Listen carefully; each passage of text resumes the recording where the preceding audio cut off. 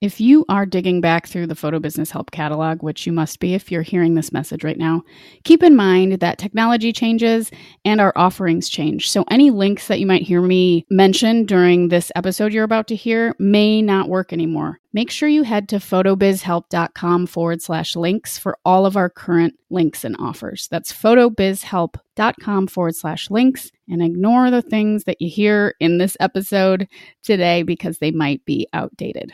Everything you need is at photobizhelp.com/links. Hello. You're tuned in to the Photo Business Help podcast. My name is Natalie Jennings. This is episode number 88. I'm coming at you from my apartment in Minneapolis, Minnesota. I'm at home. I'm sure you're at home if you live on planet Earth, at least recently. A couple of episodes ago, episode number 86, I started a beginner photography series with Amanda of Amanda Jean Photography. She brought to me a few questions that she had because she is in the early stages of starting her photo business, and I decided to turn it into a workshop series. The next 2 episodes in that series will be coming out next week. But because I thought everyone would be home with more time on their hands to tackle the things that you probably haven't gotten around to, I thought I'd draw your attention to some of the other workshop style episodes that I've put out on the Photo Business Help podcast. The first of these workshop style episodes, or series rather, is the SEO beginner series I did with Becca Dilley. Becca Dilley is a Minneapolis-based wedding photographer and SEO expert. If you are unfamiliar with SEO, or you're not really sure what it is, or you know a little bit but you want to learn more, this is a really good place to start. We covered 4 different episodes, so episodes 20, 22, 24, and 26 of the Photo Business Help podcast. If you want to get started in SEO or have no idea what I'm talking about and just want to dive in, you can start with those while you're sitting at home this week. I recently finished a series with Jasmine Fitzwilliam of Let's Frolic Together. She is a California-based wedding photographer, and she's been doing weddings for nearly a decade now. You can check out her work at letsfrolictogether.com.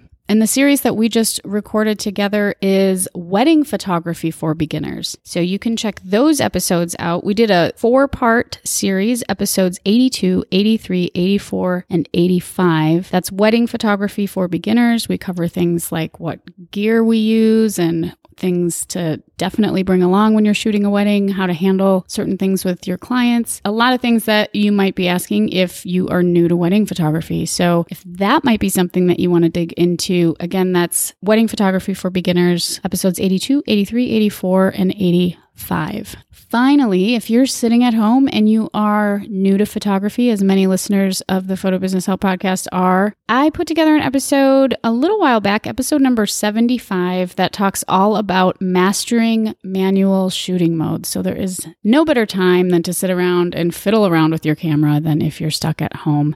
And this is a really, really great way to practice and get comfortable so that when you are out shooting gigs again, you're ready to shoot in manual mode. So that's episode number 75. I dive into that whole process, give you a little bit of information on the triangle of ISO, shutter speed, and aperture, and it's a great place to get started. So just to recap, if you want to dig into some SEO basics, you can check out my 4-part series with Becca Dilley of Becca Dilley Photography, and that is episode 20, 22, 24, and 26. Episode number 75 is Mastering Manual Shooting Mode. And then if you wanted to check out the beginning wedding photography series that I did with Jasmine Fitzwilliam of Let's Frolic Together, episodes 82, 83, 84, and 85. I'll have these linked in the notes for you, and tune in next week for my 2nd and 3rd part of my series of beginner photography with Amanda. So that's a lot of educational stuff to throw at you if you're looking for some things to keep you busy right now. I hope you're staying well. I will be back on Thursday.